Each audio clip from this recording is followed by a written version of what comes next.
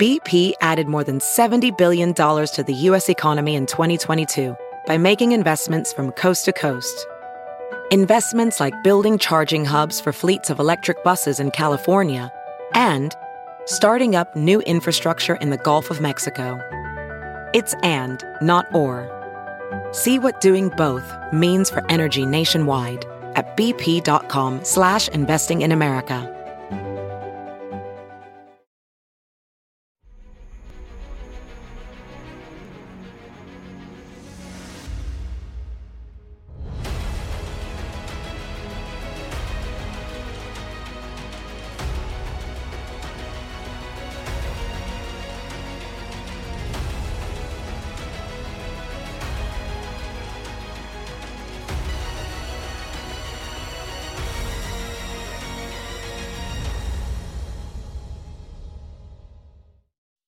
Hi, everyone. Judge Andrew Napolitano here for Judging Freedom.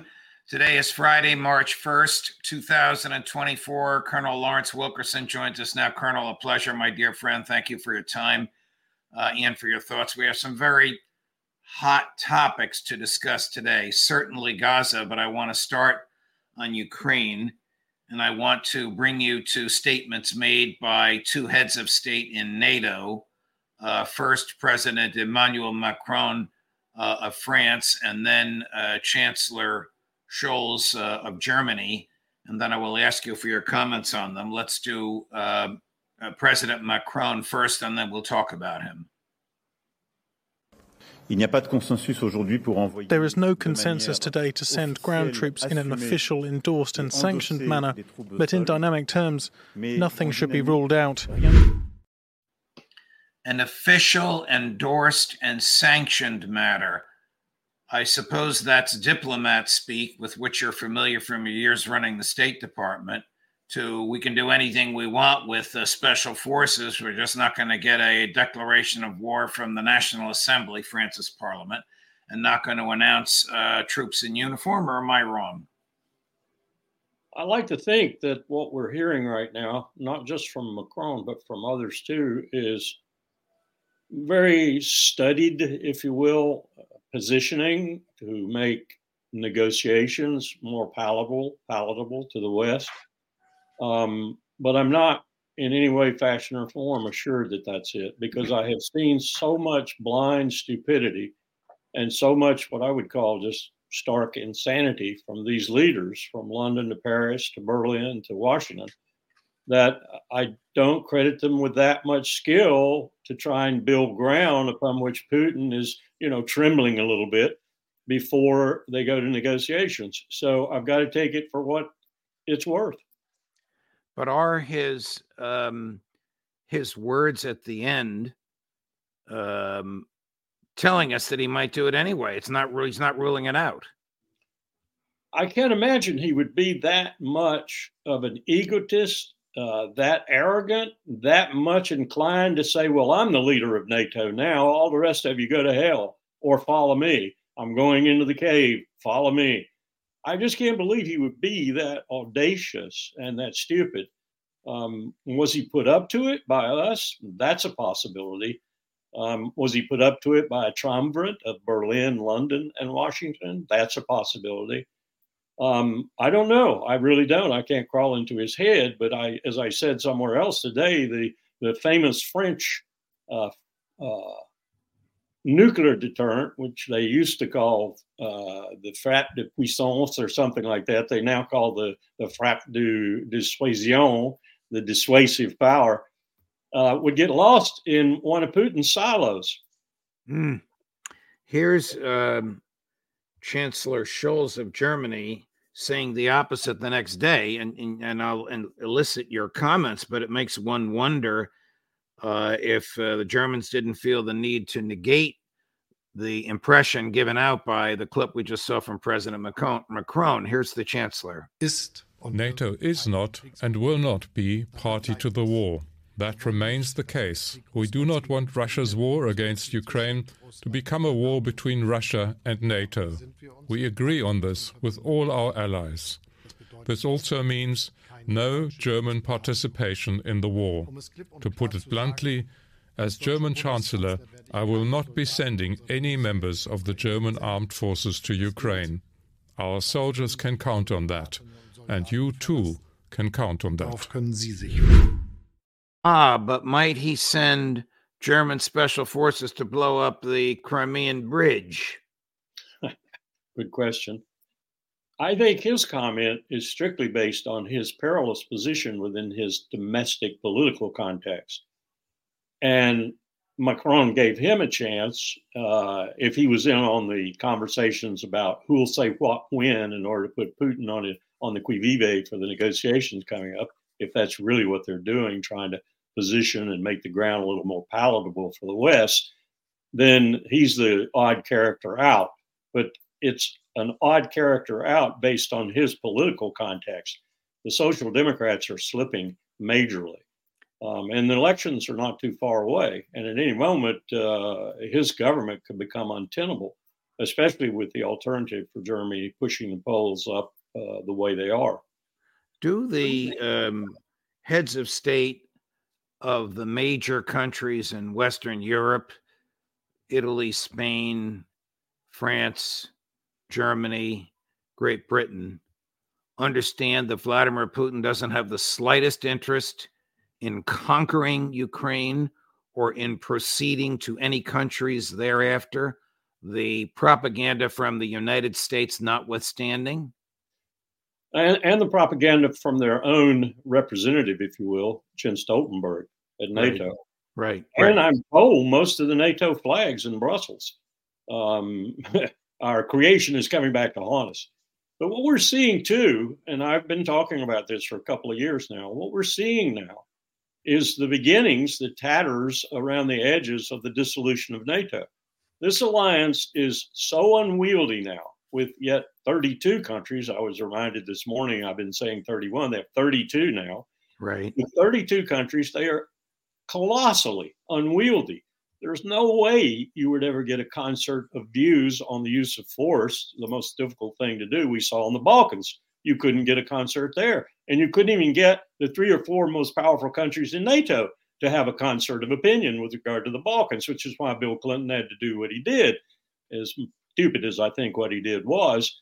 But you cannot have an alliance that is so top-heavy, side-heavy, backwards, full of members, from the Poles to the Albanians to the Montenegrins to the Latvians to this. You cannot have an alliance like that and expect something like Article 5, the very cohesive cement of NATO, to be applicable. And if it's not applicable, and if it begins to fall apart around your ears, your alliance goes with it. Howell talked about this in 1989. We had long talks with people like George Kennan and Brent Scowcroft and other capable strategists, which I must say there is a total void of in the United States government right now. I don't even think there's a map in the White House. Of course, there are maps, but I don't think there's a single person at Foggy Bottom or in the White House that ever looks at a map. If they did, they'd understand some of the dimensions of the mess they've walked themselves into. And so I have to conclude that they don't. They don't do geography, in other words. Right, so right. This is insanity, what we're doing with regard to NATO and expecting it to stay together. Putin made a strategic error. Had he waited, I know why he did what he did. Mearsheimer and others have been crystal clear on that, and they're right.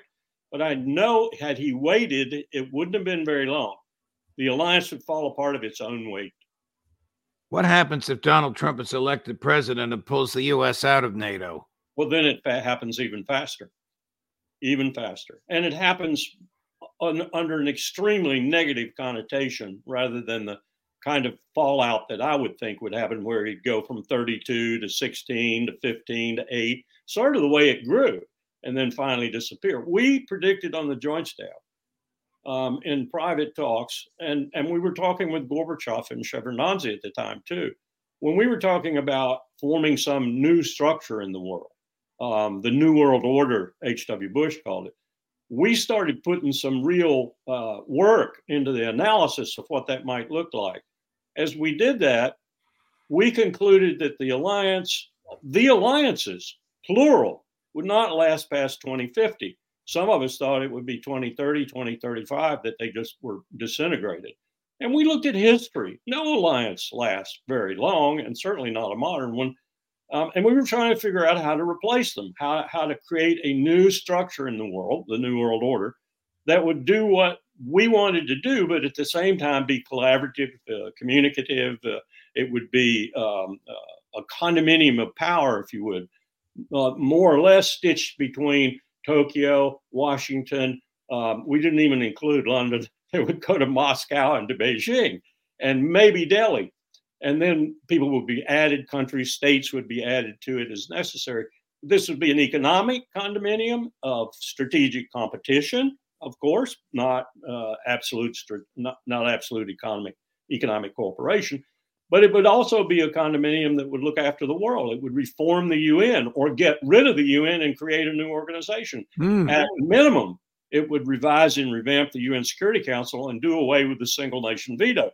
All manner of things were talked about. And H.W. Bush was the last president, and Brent Scowcroft, the last national security advisor, who thought strategically and even grand strategically. We haven't had one since. We have had neophytes since.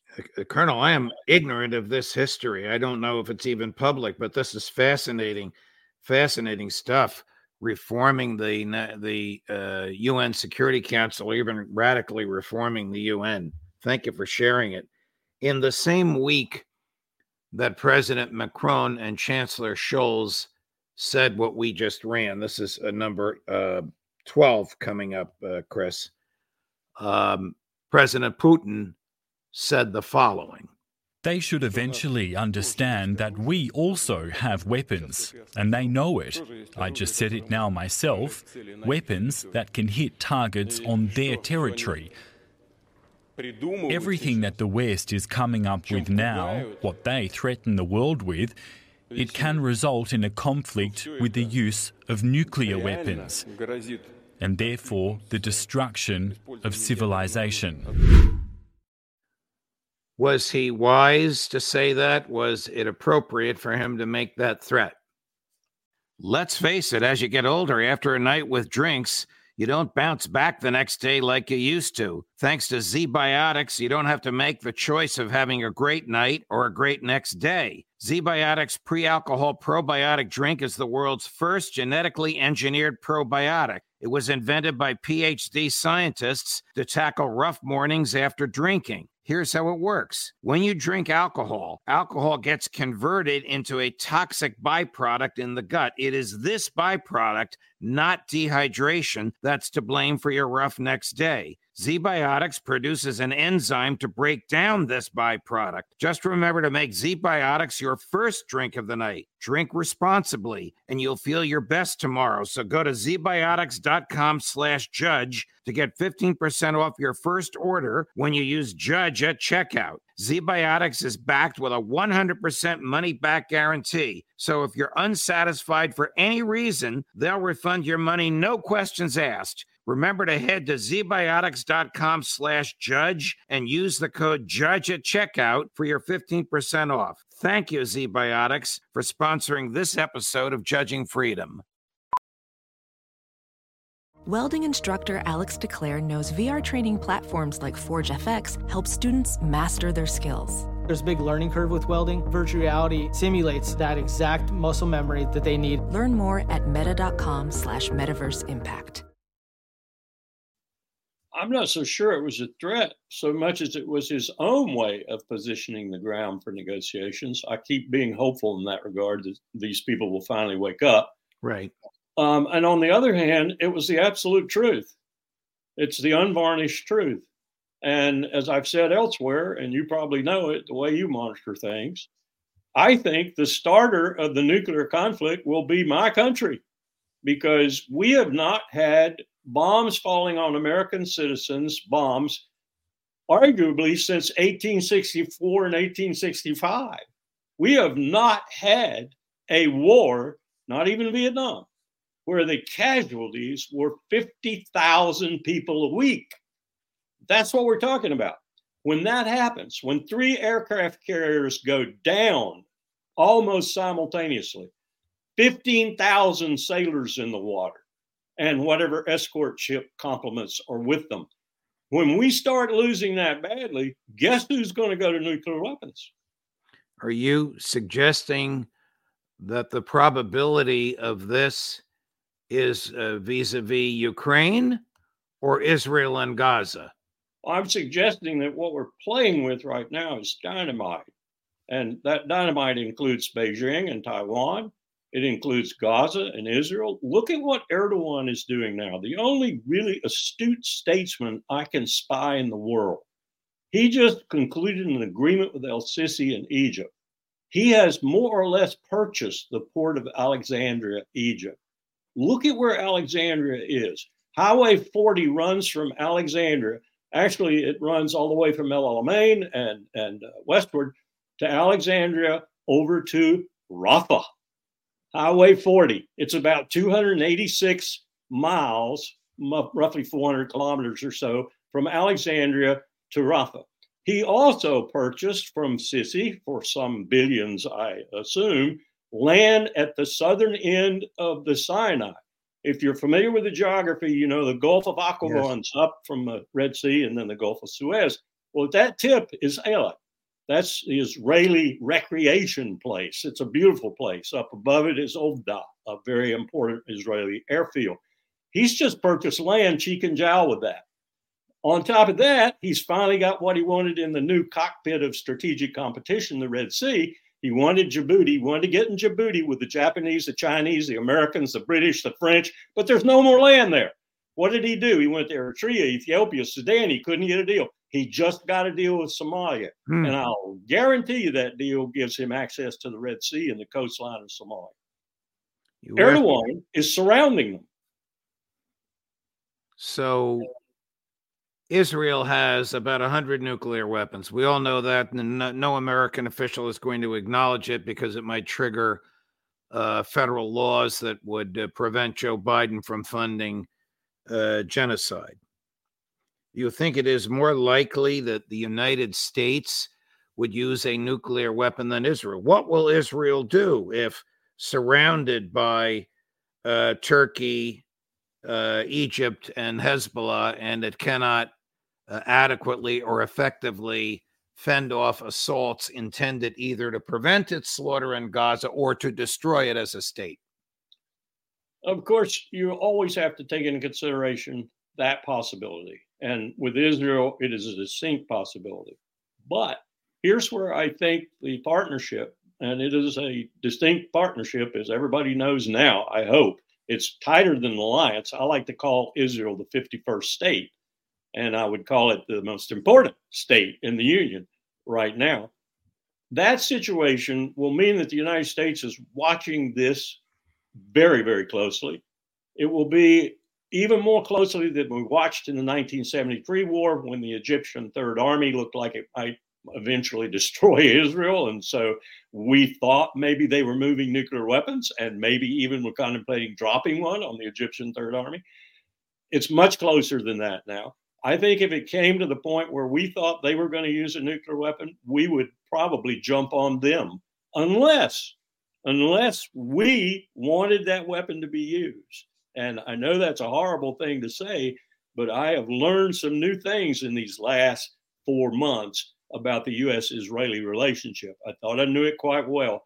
I didn't know it with Biden, Blinken, Nuland, Sullivan linked up with it. The clip that we just saw was Presidents Erdogan and al-Sisi in Cairo. It was actually President al-Sisi greeting President Erdogan as he arrived in Cairo.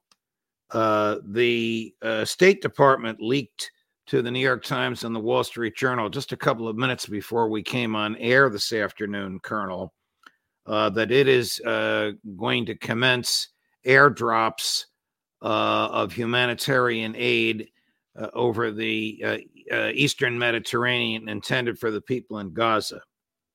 Why don't they just tell Bibi to lay low for a couple of months and send truckloads in there? It would be a hell of a lot more efficient. I think they're worried about getting killed. If you saw what happened, the Israelis? If you saw what happened the other day, 48 hours ago or so? Yes. They had such a mess that they were shooting people all around the food convoy. Do you think the IDF would shoot at American soldiers who were there bringing aid? I don't think you'd put American soldiers in there bringing aid. I just don't. I think it's too untenuous a situation too tenuous a situation to put American soldiers in. But my point is, how can, and I don't expect you to psychoanalyze poor Joe Biden, but how can the same mentality that is funding genocide also purport to fund the victims of genocide by providing them with the food and water, when that mentality could stop the genocide like that? I want to say that it's because they have great pain over, on the one hand, supporting their ally Israel, and on the other hand, what Israel is doing. And so they're having great difficulty squaring those two polar opposites and making decisions in the middle that make sense. But I think what it is Biden realizes how many Democrats he's losing in terms of the upcoming elections, won't vote for Trump, but just won't vote. And what that's doing to his domestic chance of being reelected and to the Democratic Party's chance of staying in power. And so he's walking that fine line because of that. He won't do anything quite hard enough to stop the thing, and yet he won't do anything that is untoward towards what he might be doing to himself politically, domestically. Colonel, are there American or French or German or British troops on the ground in Ukraine, either fighting or assisting Ukrainian forces to fight, either in uniform or out? I think there was a panoply of such people over there, officially or unofficially, volunteer, mercenary, or otherwise. But from what I'm hearing now, they're leaving because they understand it's done, it's toast, and they don't want to get killed in the dunning in the end. And so they're losing the foreign mercenaries and help, if you will, that they were getting from other countries, whomever it might have been, very rapidly, almost as fast as I think we're looking at immigration from Israel. And if Netanyahu does expand the war to Hezbollah, I think there's a distinct chance of happening, even though Iran and Nasrallah, the leader of Hezbollah, don't want it. I think it's a distinct chance because Netanyahu is going to try to divert attention during this period up to Ramadan when he doesn't make progress. And if he goes after Hezbollah, then it's going to be just like this, okay, you're squeezing more and more Israelis, and guess who leaves when that happens? The rich people leave, the upstanding citizens leave, the talent leaves. Already got immigration going on. You might have massive immigration going on. You might lose, a quarter to a third of your population. But that's what Netanyahu's desperation might bring about in the end. We know how desperate he is because we have a good handle on what will likely happen to him politically and legally and even physically once the war is over. But wouldn't it be crazy for him to pick a fight with Hezbollah? He can't even degrade Hamas. How's he going to defeat Hezbollah? He's always wanted to. And those kinds of things haunt you when you're looking at a possibility and you also need an escape route. And if Netanyahu does anything at all, it is escape often into even bigger problems than he was escaping from. And so I don't put anything past him at this point. And I don't put it past him to widen this conflict and expect Big Daddy to get him out of it or to rescue him from it and to bring about his ultimate dream, which has been since he was finance minister, and that is to get the United States to deal with Iran for him, to deal with them forcefully, internally to Iran, to bomb the bejesus, if you will, out of their nuclear facilities at a minimum. Chris, I don't know the number, but I want you to play the clip of Prime Minister Netanyahu on one of the talk shows. I think it was Face the Nation last weekend. We have it where he makes that same mantra, attempting to compare the number of deaths on October 7th, extrapolated as if the same thing had happened in the U.S. and how many Americans would be dead and how radically America would react. It's his same standard drumbeat in my view, irrational defense, but I'd like your comments on it, Colonel, if you can stop. What would America do, Margaret, if you faced the equivalent of 29/11s, 50,000 Americans slaughtered in one day, 10,000 Americans, including mothers and children, held hostage? Would you not be doing what Israel is doing? You'd be doing a hell of a lot more. And all Americans that I talk to, nearly all say that. So Israel has gone to extraordinary lengths, calling up people, civilians, Palestinians in Gaza, telling them, leave your home, sending pamphlets. We have done that effort. Hamas tries to keep them at gunpoint. We'll clear them out of harm's way. We'll complete the job and achieve total victory, which is necessary to give a secure future for Israel, a better future for Gaza, a better future for the Middle East, and a setback for the Iran terror axis. That's in all our interest. It's in America's interest, too. Perhaps the most disingenuous I've ever seen them in public. Clear them out of harm's way. They just slaughtered 100 people waiting online to get flour and water. The better future for Gaza he's talking about is Israelis, because Smotrich and Ben Gvir and others, they're just waiting to go. In fact, I'm told that part of the problem with that massive killing of civilians going after food was that there were protesters there. And I said, protesters, what about the hostages? And my source said, no, it's protesters that they won't get out of the way so they can start digging and building settlements and doing all the things that they've been doing in the West Bank and East Jerusalem. That's who was messing the situation up, and the Israeli Defense Force didn't know what to do about it because they had all these settlers in there, in addition to a few protesters about the hostage situation. So it was a real delay. I want to make sure I understand this. Israeli settlers in Gaza preparing to already there. And Bibi acting as if he doesn't know about it. Yes, he's going to do the same thing in Gaza. If he doesn't know about it, it's because his extreme right wing hasn't told him anything, but I don't believe that for a minute. He's going to do the same thing in Gaza with a stepped up pace that he's been doing in the West Bank for 15 plus years and just started doing in East Jerusalem and has picked up the pace for. He's going to settle the land. Now, here's what I would say to his remarks that you just played. Right. When Bali was hit, right after 9/11, Bali, the really beautiful vacation place in Indonesia, lots of Australians were there. I was a desk officer in the Pacific Command for Australia, New Zealand, and Papua New Guinea, so I had a lot of contacts in Australia. One of the things the government began to say was they put this together too. They got their slide rule out and they said, we lost more citizens in Bali than you lost on 9/11. But they didn't go off their rockers and start hunting the world for people to kill. It's not a very good analogy at all. And in particular, the way he used it, it's not a good analogy, because if we were to do the same thing he's doing on the very same proportions he's using to justify it, how many people will we have to kill? Colonel, this has been one of the most informative interviews I have ever conducted. I am deeply and profoundly grateful for your insight and your personal courage. I know we both make enemies with former friends when we speak what we honestly believe is the truth, but you are becoming the gold standard here, Colonel, and I thank you so much. Thank you for having me and giving me a voice.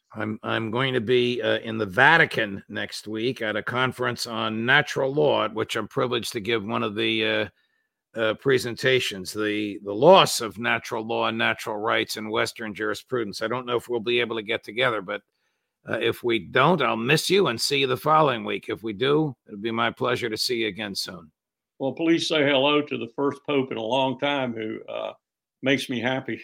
All right. We won't go there, but thank you, Colonel. All the best. Have a great weekend, my friend. Take care. Of course. Wow. Dynamite. Terrific, profound courage and insight.